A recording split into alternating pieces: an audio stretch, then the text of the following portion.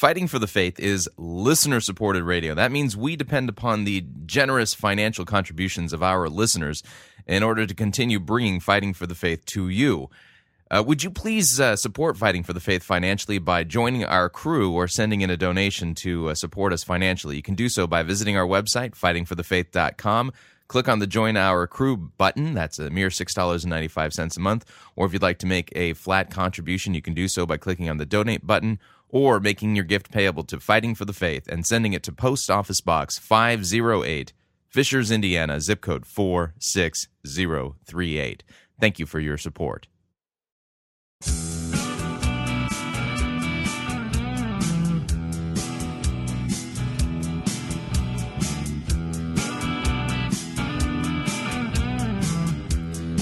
It's time for another edition of Fighting for the Faith. It is Thursday, December 9th, 2010. We'll be doing a light program today, continuing with our lecture series on the two natures in Christ. Tomorrow will be a normal program. Details in a minute.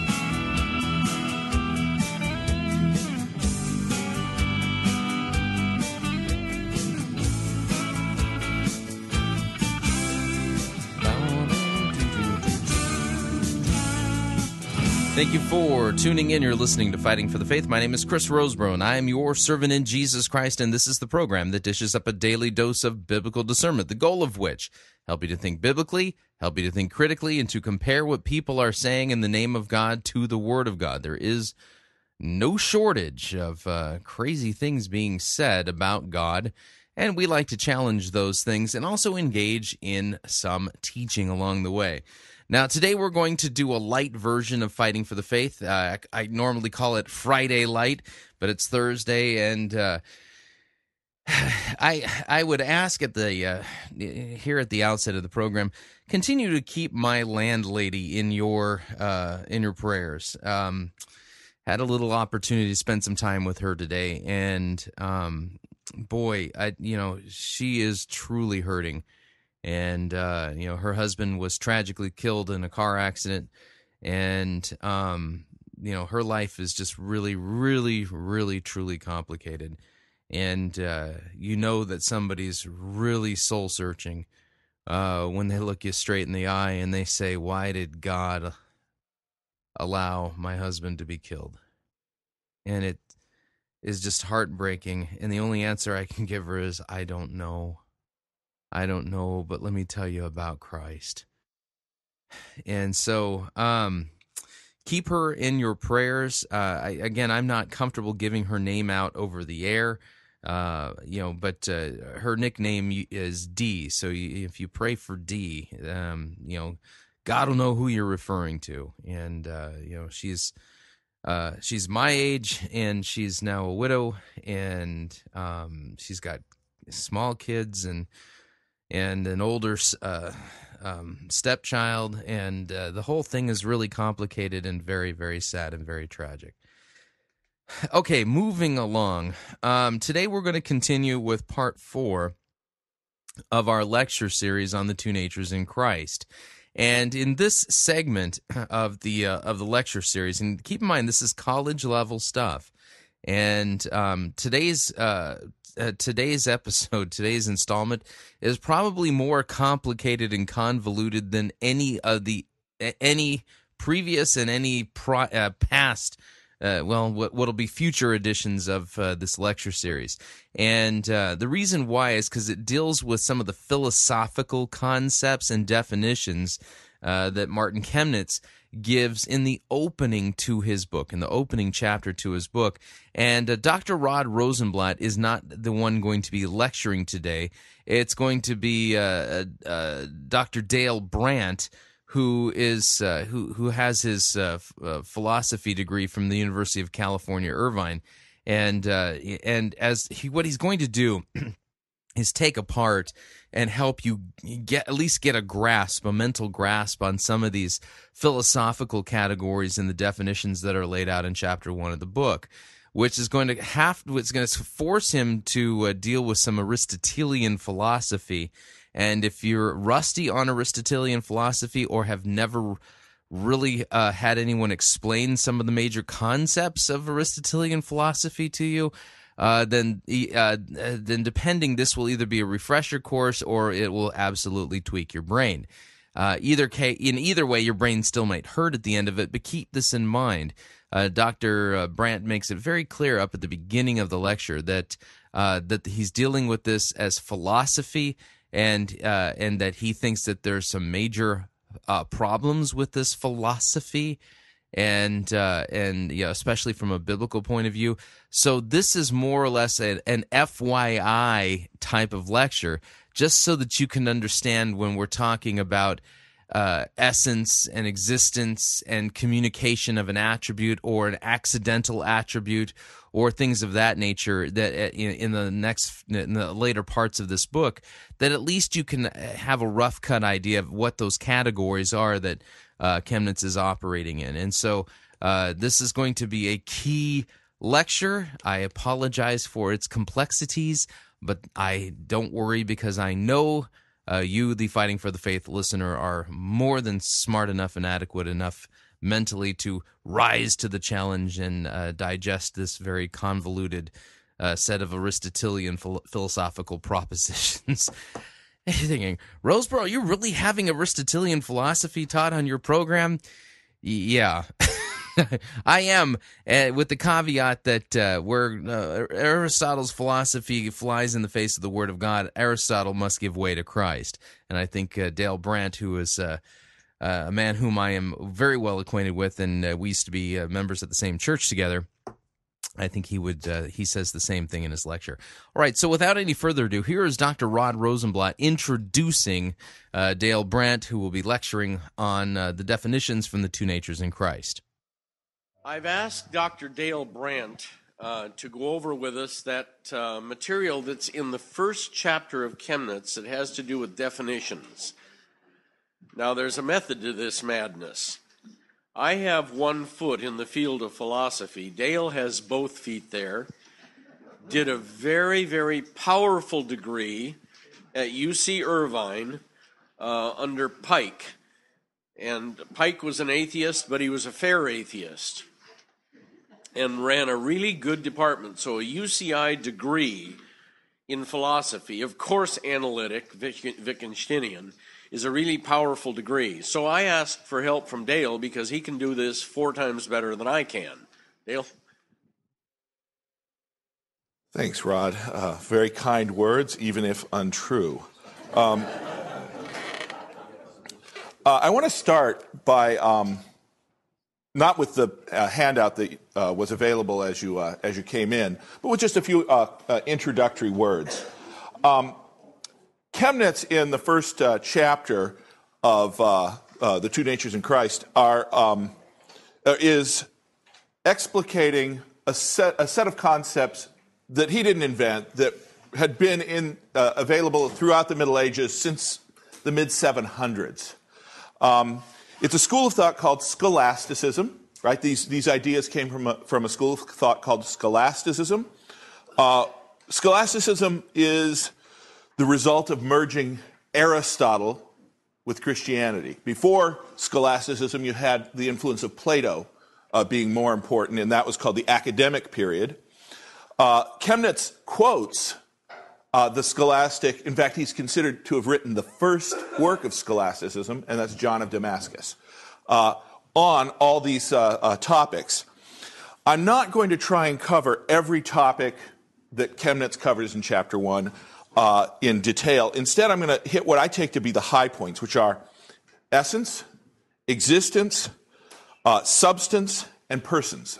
Okay, these are the ideas I think that are important when it comes to the issue of the hypostatic union. Which, by the way, is one of the terms that I'll try to define, because a person is a type of hypostasis. So maybe you'll have some idea of what a hypostatic union is by the time I'm done. Maybe not. The other thing I want to do is put forward a warning about these subjects. This is philosophy. that was developed based on Aristotle hundreds of years ago, and it has, in my opinion, serious flaws. Serious flaws. I think if Chemnitz had written today, he probably would have written in different terms. Okay? I think there are some pretty strong criticisms against scholastic ideas. This is not to say we can't understand Chemnitz's ideas today and make sense of them because his philosophy is flawed or anything like that. But I think you want to be very careful to distinguish the philosophy from what is actually taught in the Bible.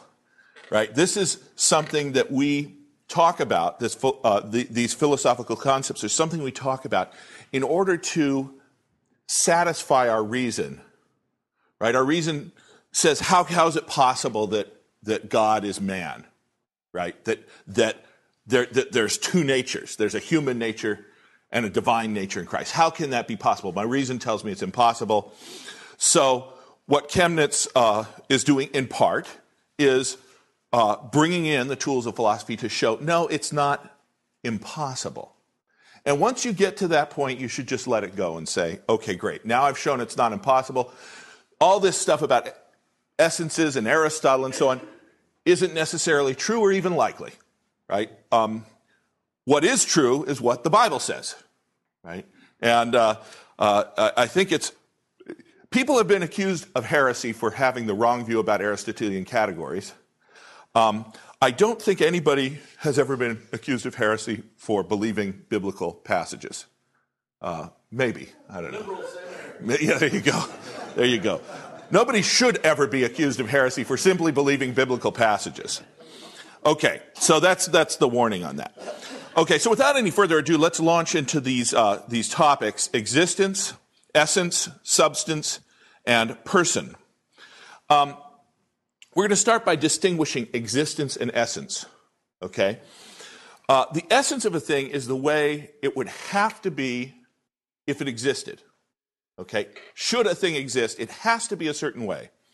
The existence of the thing is the thing that way, with that essence, the thing in reality. Another way of thinking of essence is that it's something you can't take away from a thing without destroying it. Okay? I have an example here on the sheet that circularity is part of the essence of a wheel.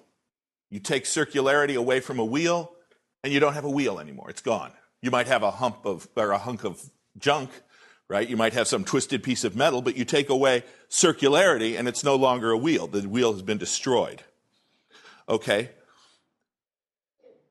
Essence and nature are interchangeable terms. They actually are ambiguous terms. There are several different ways those terms can be used, but you can use both essence and nature in those ambiguous ways. So they're really interchangeable terms. To be something of a certain kind, X, is to be the ultimate possessor of the nature of X. Okay? The ultimate possessor of the nature of X's, I should say. So to be a human is to be the ultimate possessor of human nature. Right? I'll get into what ultimate means later.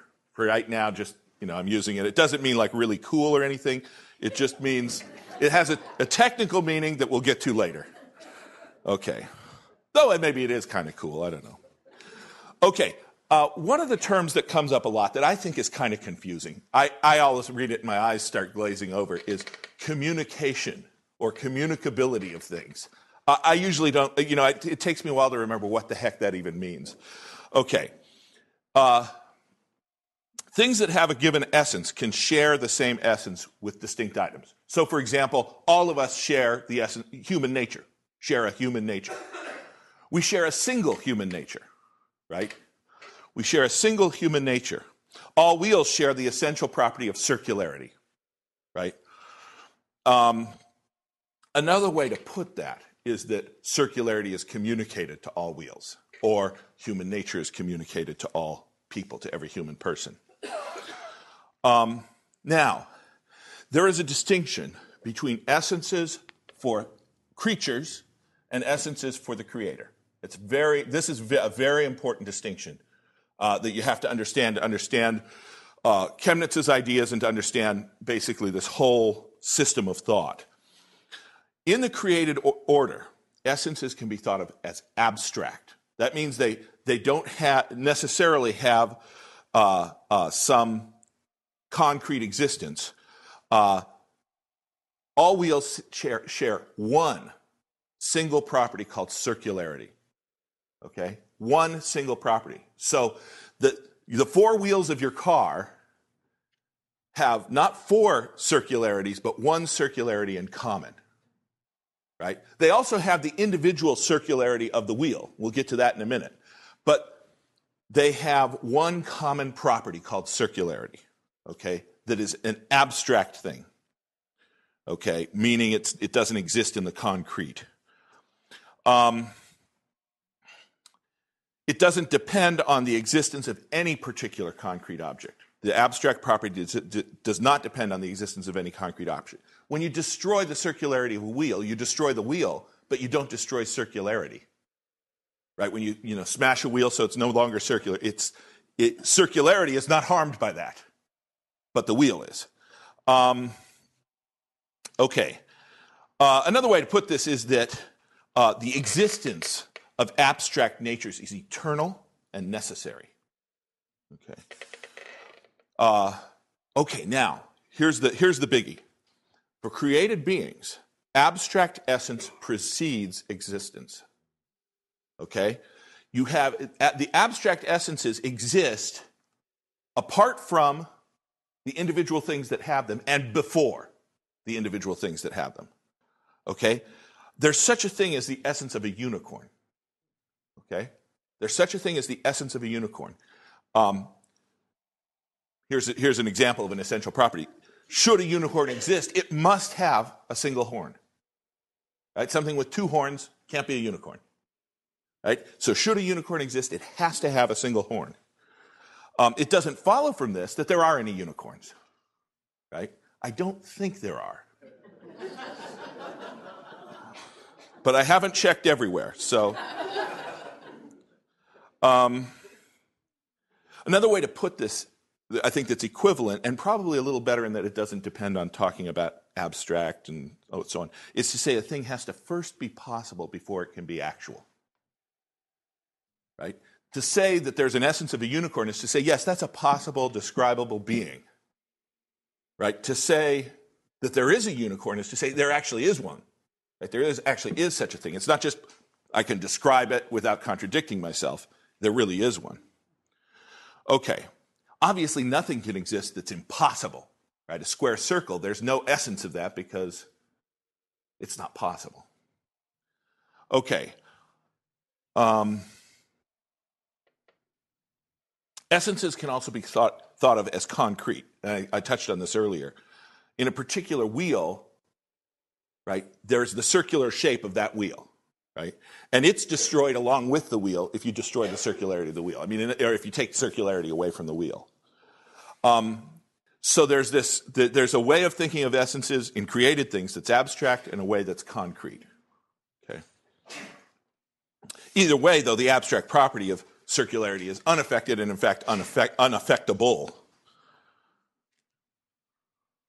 Okay.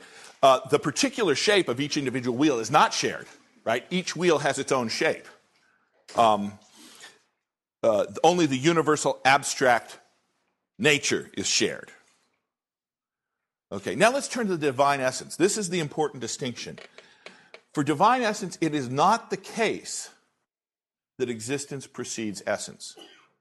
Okay? It is not the case that existence precedes essence.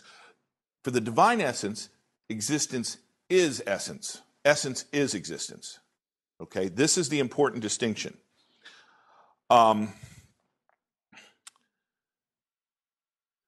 Here's a little argument to maybe motivate why this has to be the case. The act of creation is making the possible become actual. Okay, so you have an abstract essence, you make it actual, you've now created that thing. Okay. If the Creator's essence preceded his existence, then nothing could ever make that essence become actual. This is really a sort of a first cause type argument. if the creator if his essence were distinct from his existence, it would be impossible for anything to ever come into existence. Because the creator could never come into existence, and thus no creation could come into existence. And because of this, God's essence cannot be thought of as truly abstract. Right? His essence is complete. His essence is... one way Thomas actually put this, St. Thomas, who's probably the greatest scholastic philosopher, is he said, really, to even think of God as having a substance the way we do is just wrong. Okay? Because God's existence is his essence. There's some interesting consequences of this, too. Because God's existence is his essence, there can only be one God. Monotheism is implied by this. Why? Because let's suppose you had two beings that are God. Well, then they must both partake in the divine nature. But the divine nature is identical to its existence. So they partake in the divine existence. Right? So they're both the same existence, not different ones. So they are the same thing. Right? So monotheism is a consequence of the idea that God's existence is identical to his essence. So that's a difference between God's essence and our essences, right? There is a way that it's similar, right? And that is that it can be communicated to the divine persons, okay? In other words, the divine persons all share in that one essence, okay? And because of that, they are the same existence, right? The same entity. The Father and the Son and the Holy Ghost each have the full divine essence, which is to say that the full essence of God is communicated to the Father, the Son, and the Holy Ghost. The Father, the Son, and the Holy Ghost have a single existence because there is only one divine nature, and it is identical to the divine existence. There is no such thing as God apart from the divine persons. Right? The divine essence exists in the three divine persons. And it's not like there's some fourth thing that's not one of the persons, but also has the divine essence. Okay. So that's essence versus existence. I'm going to pause and ask if there are any questions about that. Yes, sir. Actually, I should say I sort of have a different way of thinking about things than Rod does. I don't usually like to pause and ask for questions. I'd really prefer if people just ask questions when they're confused. I think I had a question back here from Jeff. Oh, okay.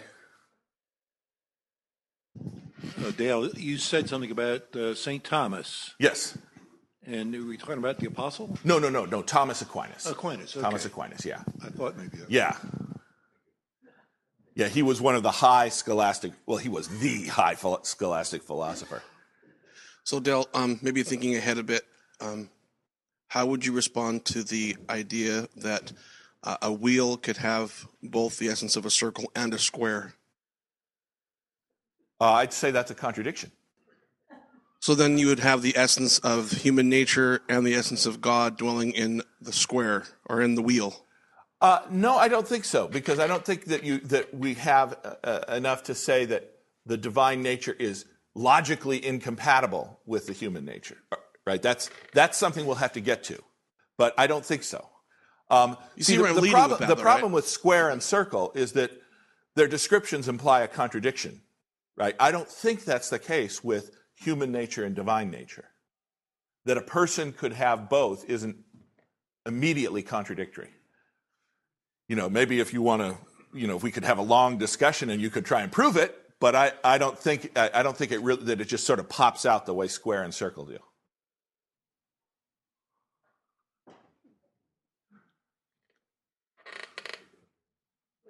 First of all, if you could go just a little bit slower, and then okay. And then but I'm keeping up. Okay. Well, then why do I need to go slower? No, because it'll help me absorb it better. Okay. Like a sponge, it takes a little time to react. Okay. Okay.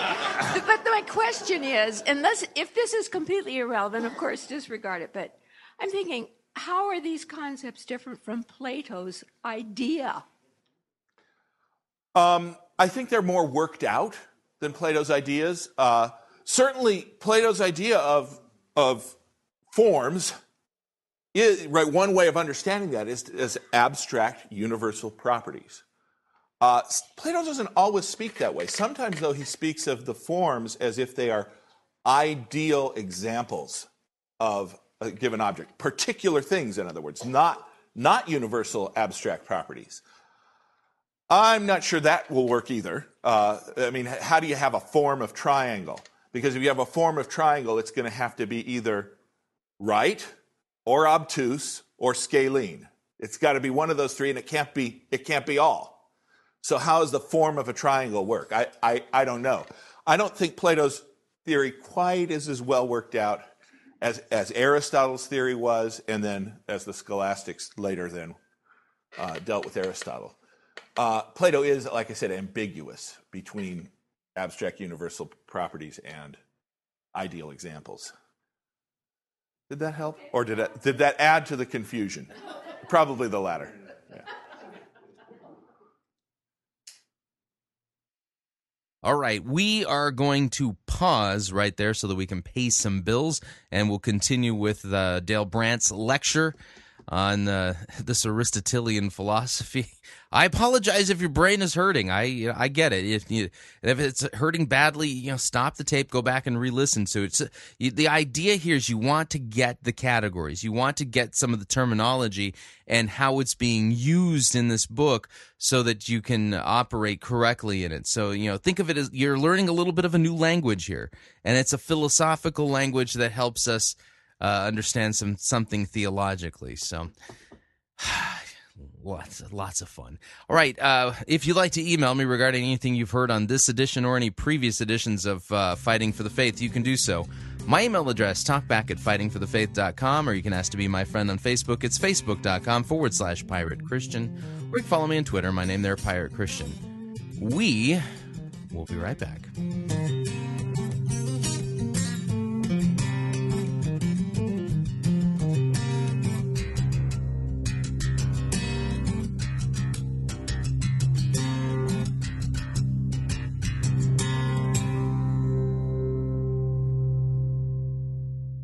If you want advice on how to have your best life now, you're in the wrong place. You're listening to Fighting for the Faith. You're listening to Pirate Christian Radio. We'll be taking your false doctrine now.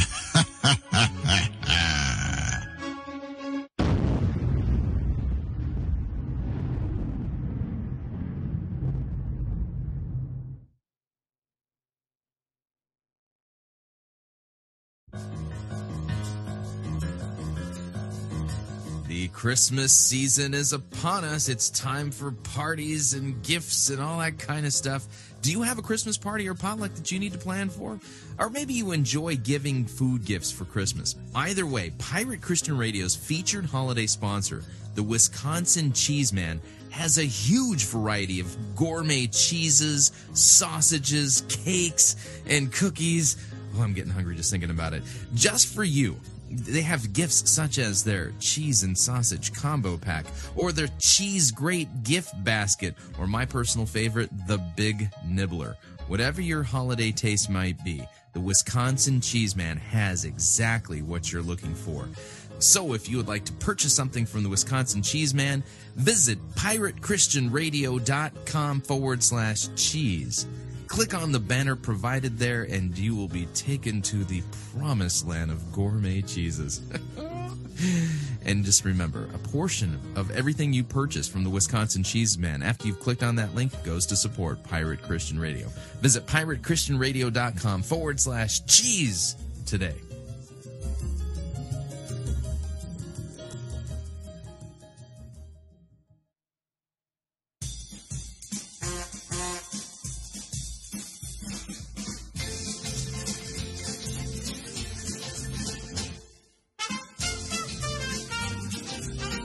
Keep more of your money in your pocket.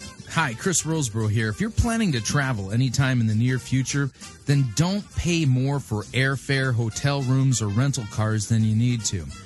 Longtime Pirate Christian Radio featured advertiser Cheap O Air can save you a Tijuana taxi load of money on all of your travel needs. Plus, Cheap O Air has a seasonal promotional code for all of our listeners that will save you an additional $10 off of Cheap O Air's already low prices.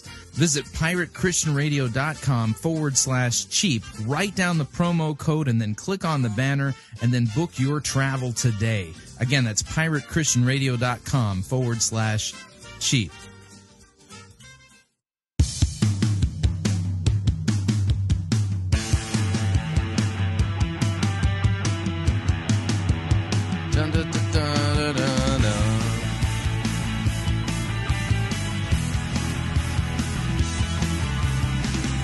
Warning, you don't want to mix essence and accidental attributes and communication and, yeah, this Aristotelian stuff.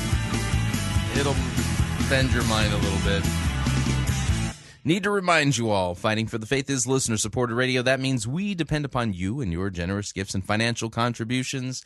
In order to continue bringing Fighting for the Faith to you, you can partner with us financially by visiting our website, fightingforthefaith.com. And when you get there, you'll see 2 friendly yellow buttons. That's right. We depend upon your generous gifts to keep going. And so we need you to visit our website, and especially as you're considering your holiday year-end giving, please consider Fighting for the Faith in your giving.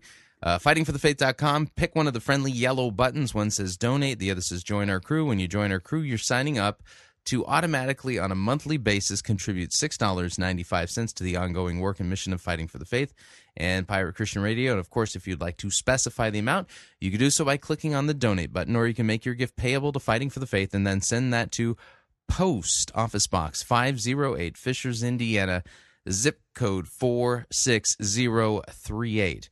Okay, let's continue with Dale Brandt's lecture on the definitions from Chapter 1 of Martin Chemnitz's book, The Two Natures in Christ.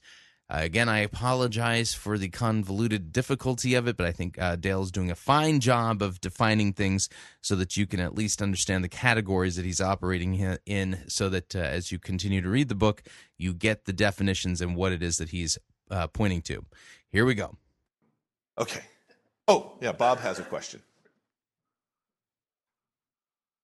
I believe Aristotle died with the concept that there was one God and one creator. Well,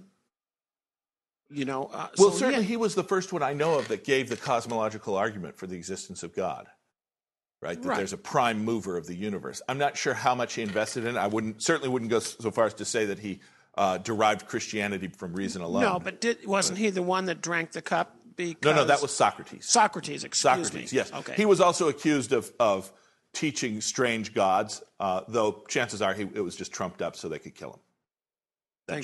Thanks for clearing that up.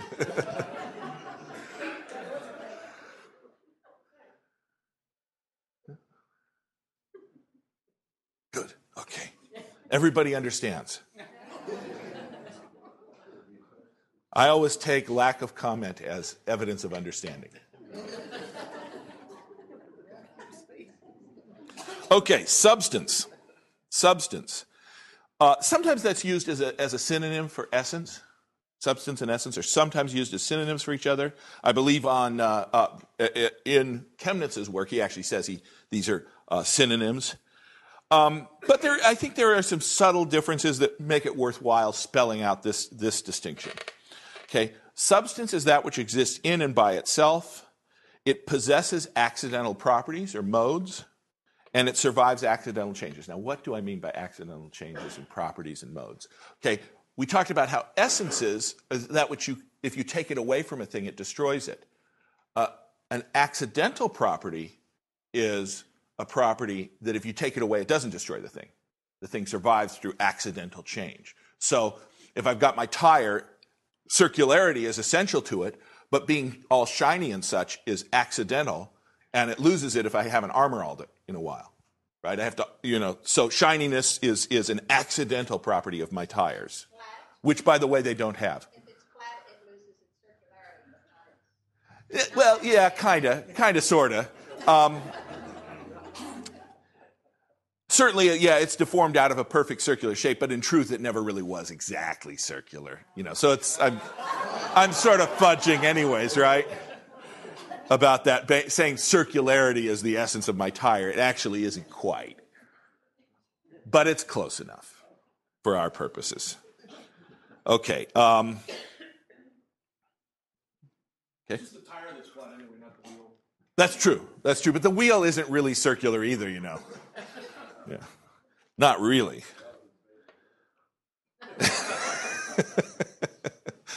That's true. Okay. Complete and incomplete substances. Substances can be both complete and incomplete. An incomplete substance is a substance separated from its naturally, remember that term naturally, it's not just something I threw in there. That means essentially complementary substances. Okay, the human soul is a substance, but apart from the human body, it is incomplete. Okay, likewise, the human body is a substance, but apart from the soul, it's incomplete. Right? A complete substance, when we're dealing with something like the soul and the body, would be when those two exist together under a single nature, namely the human person. So the union of complementary substances comprising a single nature is an example of a complete substance. You could also have a simple substance comprising a single nature. Okay, a simple substance comprising a single nature. The medievals thought, and I'm not sure if Chemnitz followed them in this, that God was a simple nature, right, or a simple substance. All the properties of God are identical to one another. God is identical to every single one of his properties. Strange idea, right? God is his power. God is his knowledge. God is his wisdom, and so on. They would say things like that. I'm not sure what kind of biblical support they had for it. I think it was mostly Aristotle that gave them this idea. Okay. Now, communicable substance. Sounds like a communicable disease. Substance is communicable if it is not the ultimate, there's that word ultimate again, possessor of its nature. Okay, not the ultimate possessor of its nature, the final possessor of its nature. So, for example, the incomplete substances in a union of complementary substances comprising a single nature are all communicable. The human soul is a communicable substance, right? It's communicated to the human person, making a complete substance.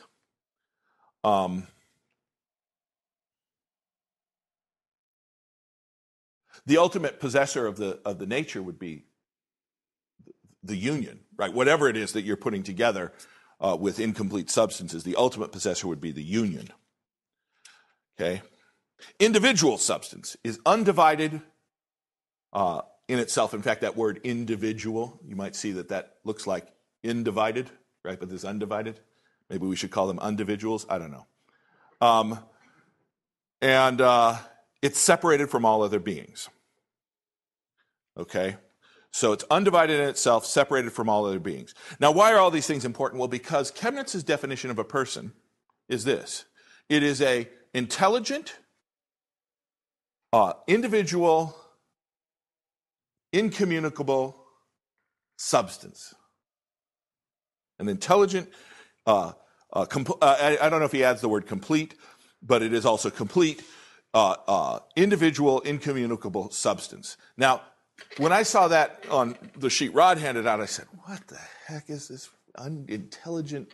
There's that word again, incommunicable, individual substance. I didn't know what it meant. And so that's why I spent some time here trying to spell out these ideas.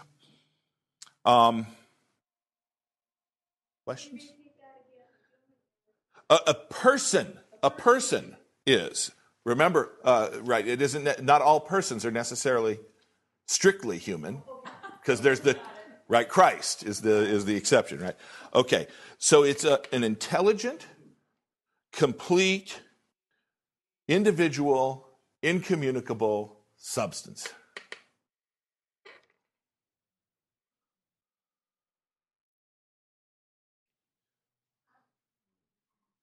Yes. Oh, wait. You need the microphone. I don't understand why it's incommunicable. Why a person is incommunicable? I'm not sure I understand why either, to tell you the truth. That's just the claim that a person, that this is the person is the ultimate possessor of the properties.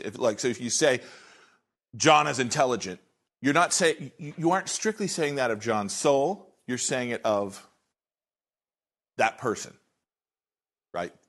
Every property that the thing has is ultimately possessed by the person, not by some one part of it. Does that?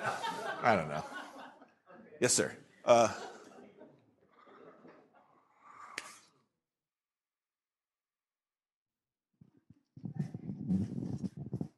Without entirely hijacking the discussion, I think one of the ways that we might think about the communicable, non-communicable thing is in terms of what we confess about the resurrection of the body, and that is that, you know, as a human being, you are a body and a soul, and the separation of a body and a soul is absolutely unnatural. It's not the way God designed you to be. It's not the way that we find human beings. If you have a body and a soul, you are a human being.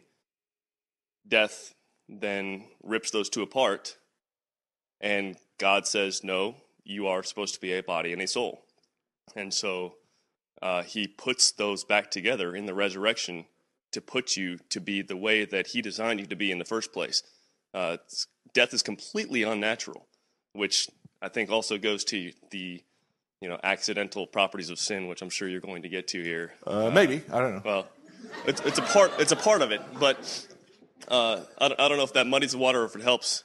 Actually, I think that helps. Okay, I think that helps because what it shows is that this idea of a person as being the final possessor of its properties really is founded in our theology rather than in some a priori philosophical system. I mean, it's not like, look, I mean, this word person is just, I mean, what is it? It's just per and son put together. It's nothing. It's just a grunt that I make that means something, that we have this firm determination that it will mean such and so. Why we have that firm determination that it will mean such and so is ultimately grounded in the idea that this is the way God created things, right? This is the nature of things. Okay. So maybe in some ways my initial answer was correct. I don't know, because if I had to answer the question, why did God do it that way? I don't know. He did. He liked it that way. Good. Judy had a follow-up, didn't you? Wait. But you have to wait for the microphone. This is a very natural way of speaking. We do that at my house, too. Everybody has a microphone in order to speak. I only wish that were true. Man, that would help with Lydia a lot. Okay. Let's see. Okay, human nature is communicated to every person, human person. So you said humanity or a person is uncommunicative. We're communicating with, we're communicative with other humanity, other humans, other people. Human nature is communicated to every human person, but no human person is communicated to another. See? You're not communicated to Jack. Sometimes I don't know if you... Sometimes you're not even communicating with Jack. I don't know. But I get lucky sometimes. Sometimes, yeah. That's the idea. It's not like to describe one person, we could ever say, oh, well, right, this other person is communicated to them. You're an individual nature, and Jack is an individual nature, and so on. Does that make sense? Yeah. I think the confusion is we think about communication as in I'm speaking words to you and you're receiving those words, and that's not really the way that communication works here. Correct. It's think of it as transferable attributes. And it's not really getting it, but that's close. Yeah. That is that you are not me, I am not you. I will not become you, you will not become me, even though we share some of the same properties. We're both mammals, we both breathe air, we both eat food. Our bodies work the same way. We have largely the same organs, unless some of you are missing an appendix, etc. But we don't become each other. Not quite it, but hope that helps. It's not about us talking to one another, which we can obviously do as long as we have the mic.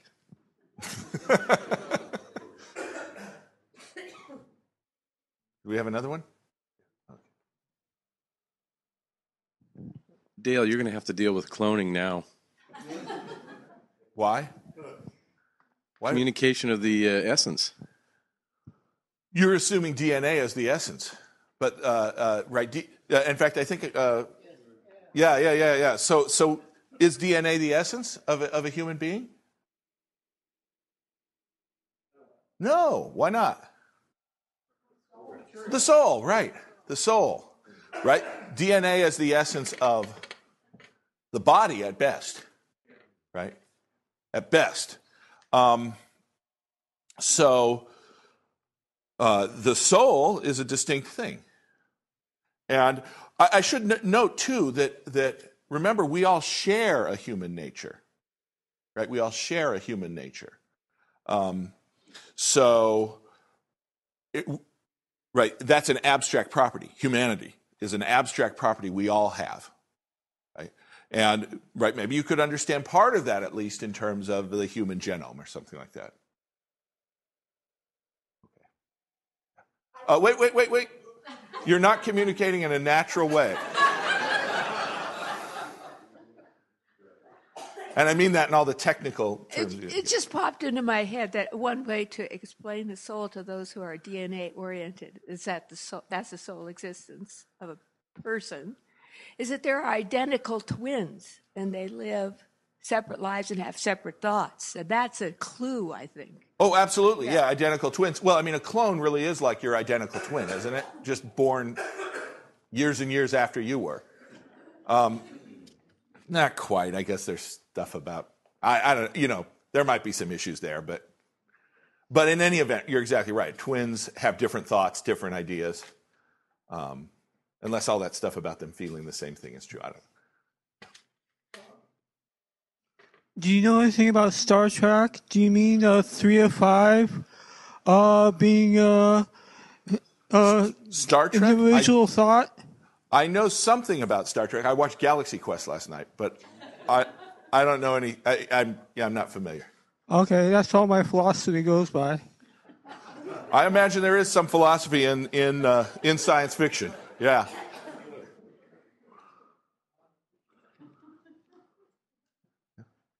Okay.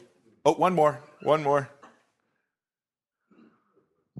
How does the Eastern world deal with this?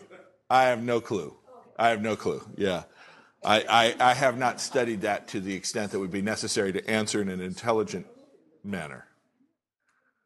Okay. All right.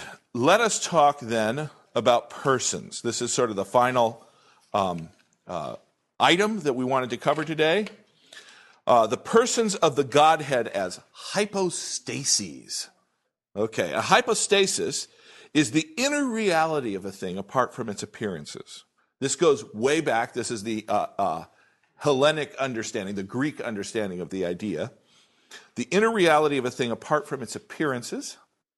It is the ultimate foundation, and it is the ultimate possessor of essential properties. It's the final thing. I mean, you can say that the human soul has certain properties, but in the end, ultimately, finally, it's the person that has the properties, that is naturally said to be the possessor of the properties. Okay. All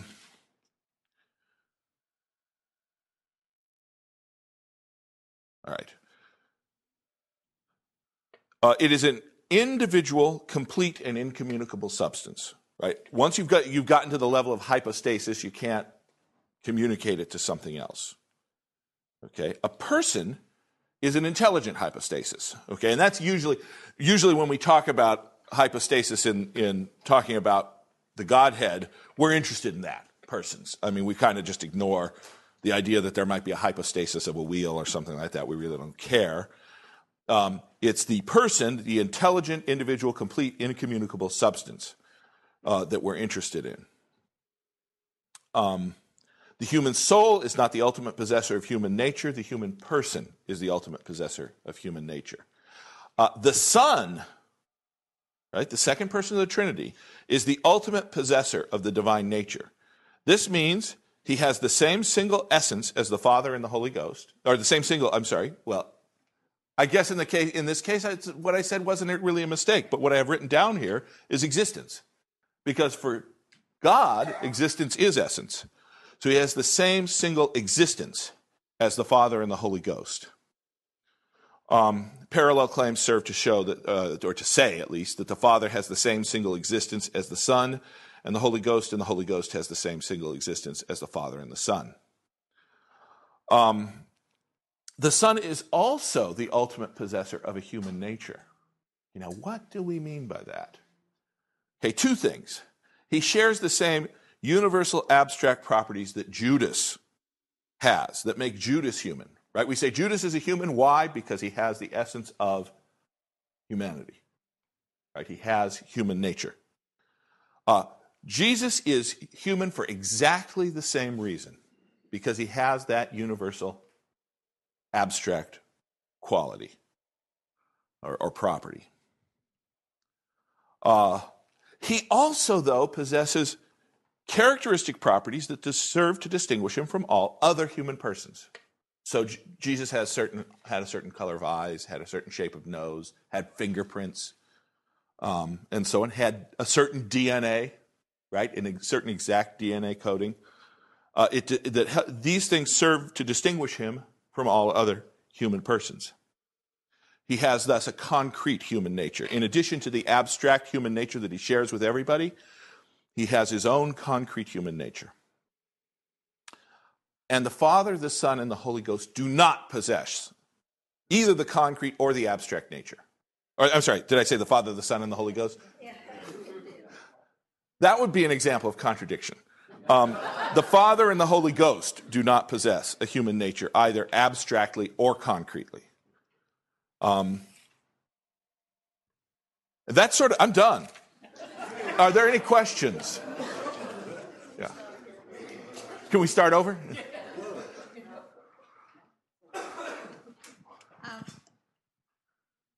Christ, in his personhood, does he have a soul? Do you have a soul? Yes. Okay, then he does. Oh. Yeah, yeah, because that's part of human nature, isn't it? Yeah. So, Dale, if I was cloned, whose essence would my clone have? His own. And well, he'd have a human nature, right? He'd have a human nature, right. The same one I've got. Right. You don't have to get into cloning. He'd have the same one I have. Mm-hmm. The same abstract quality or property that makes him human is shared among all humans. So then in terms of creation and God's intent, would the clone be natural or unnatural? Well, that's a hard question. I'm not sure that I need to answer that in order to understand the hypostatic union, but that's a moral question, really more. Is this what God wants us to do? I mean, we can certainly do it, or maybe we can, clone human beings. Is that what God wants us to do? That's a hard question. I'd say probably not, but...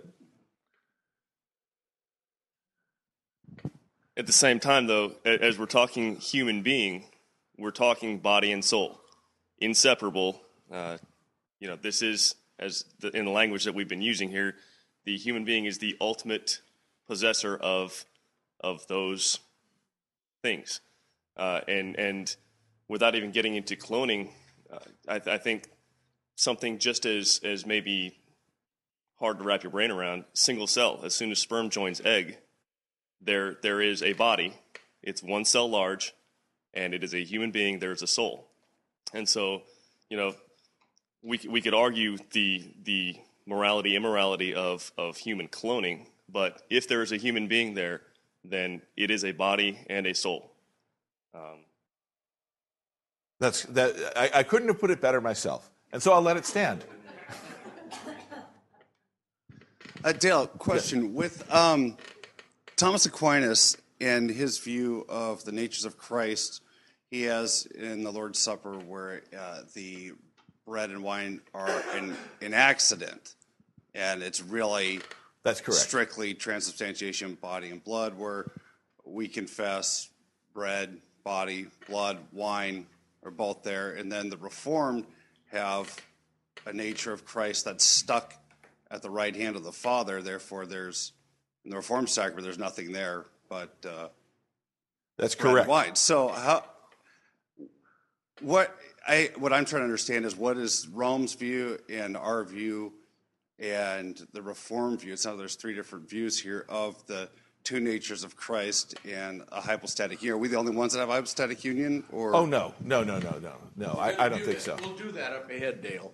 Okay, And so I another can thing defer it to someone who knows it 4 times better, probably 14 times But better than me. Keep in mind what Chemnitz has told us in all these early chapters. There's a reason for all of this. And the reason is he wants to defend that there is one Christ, not a being who has two natures, each in a watertight compartment, but that the divine nature shows itself through Jesus' body, through his materiality. That's what he's going to use all this machinery to do, to make sure we haven't got Sybil or a multi-personality or that sort of thing. Who's in his crosshairs? Probably the Reformed. Yeah, there's a single person, Christ, Right. that has both natures, Right. right? Fully, Yep. both natures fully. Yep. And they're not in watertight compartments. Right. That's correct. The divine attributes are communicated to the human person, Yep. Christ. Right. That's an important distinction. Without being mixed. Right. That's an important point. The reformers want to say that that doesn't happen. That the divine attributes are not communicated to the Calvin. human. Is that right? Yeah, Luther will say they're communicable. Yeah. Chemnitz is doing Luther here. Well, the divine But nature Calvin is communicable. will say absolutely not. That's why Sproul looks at me and says the Monophysite party's here. Yes, that's right. But notice that we're not assuming anything more than you already assume in order to assume the Trinity, namely that the divine nature is communicable. Right? So I think that we have, in some ways, the high ground there. I'm not sure if our position is much different from Rome's on this. Well, What do you think, have Rob? a great fight with us about the supper. Yes, they've had a fight with us about the supper. But that wasn't the place where it really hit. They thought maybe we were okay. Today is Pope Benedict gets all the guys behind the closed doors and he says, "Get off the Lutherans' case. They're pretty close." He did that today? Like this very day? How do you know? He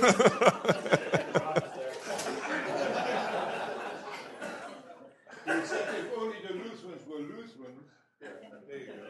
That's what he said. I mean, when he was wrestling with the The essence of humans, wouldn't you say, is sinful? Say that again? Wouldn't the essence of human be sinful? Yes, I think Alice brought this up earlier. Is she here? She's not here. Yeah, that's right. Not earlier today, but in an earlier class session. Is the essence of humanity sinful? And the answer is, well, our nature is sinful. I don't know. I don't think we can say Christ's nature is sinful. I'm not sure how to work that out. I can speculate, but I don't. It was fought out in the formula. The language you get is everyone conceived in the normal way is prey to Adam's sin. Everyone conceived in the they had to get out of saying that to be human was to be a sinner. You lose Christ. Right. So, but does that not make sinfulness an accidental quality? Well, you're the authority on that. Yeah. See, and that seems to me the issue is how does that work? How does that not make? And I think it's a legitimate question that's tough to answer. I'm not going to say I have an answer to it, but it seems like that would make sinfulness an accidental. I just happen to be born this way, right? That's an accident. I could have been born a different way. I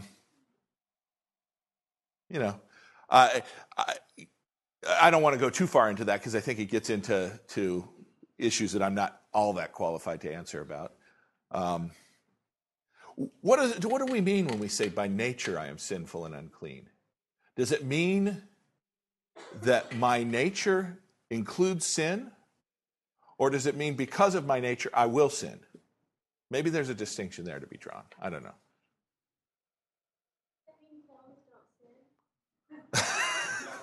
Yes, that's exactly what it means. The question is, do clones sin? And clearly not. Just kidding, by the way.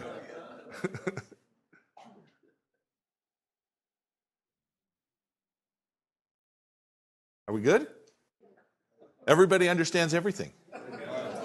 So, Rod, no problems in the future on any of this philosophy? Your entire class understands it fully. Appreciate it. All right. Wouldn't have thought that could have been done in 40 minutes. All right. So what'd you think? I'd love to get your feedback.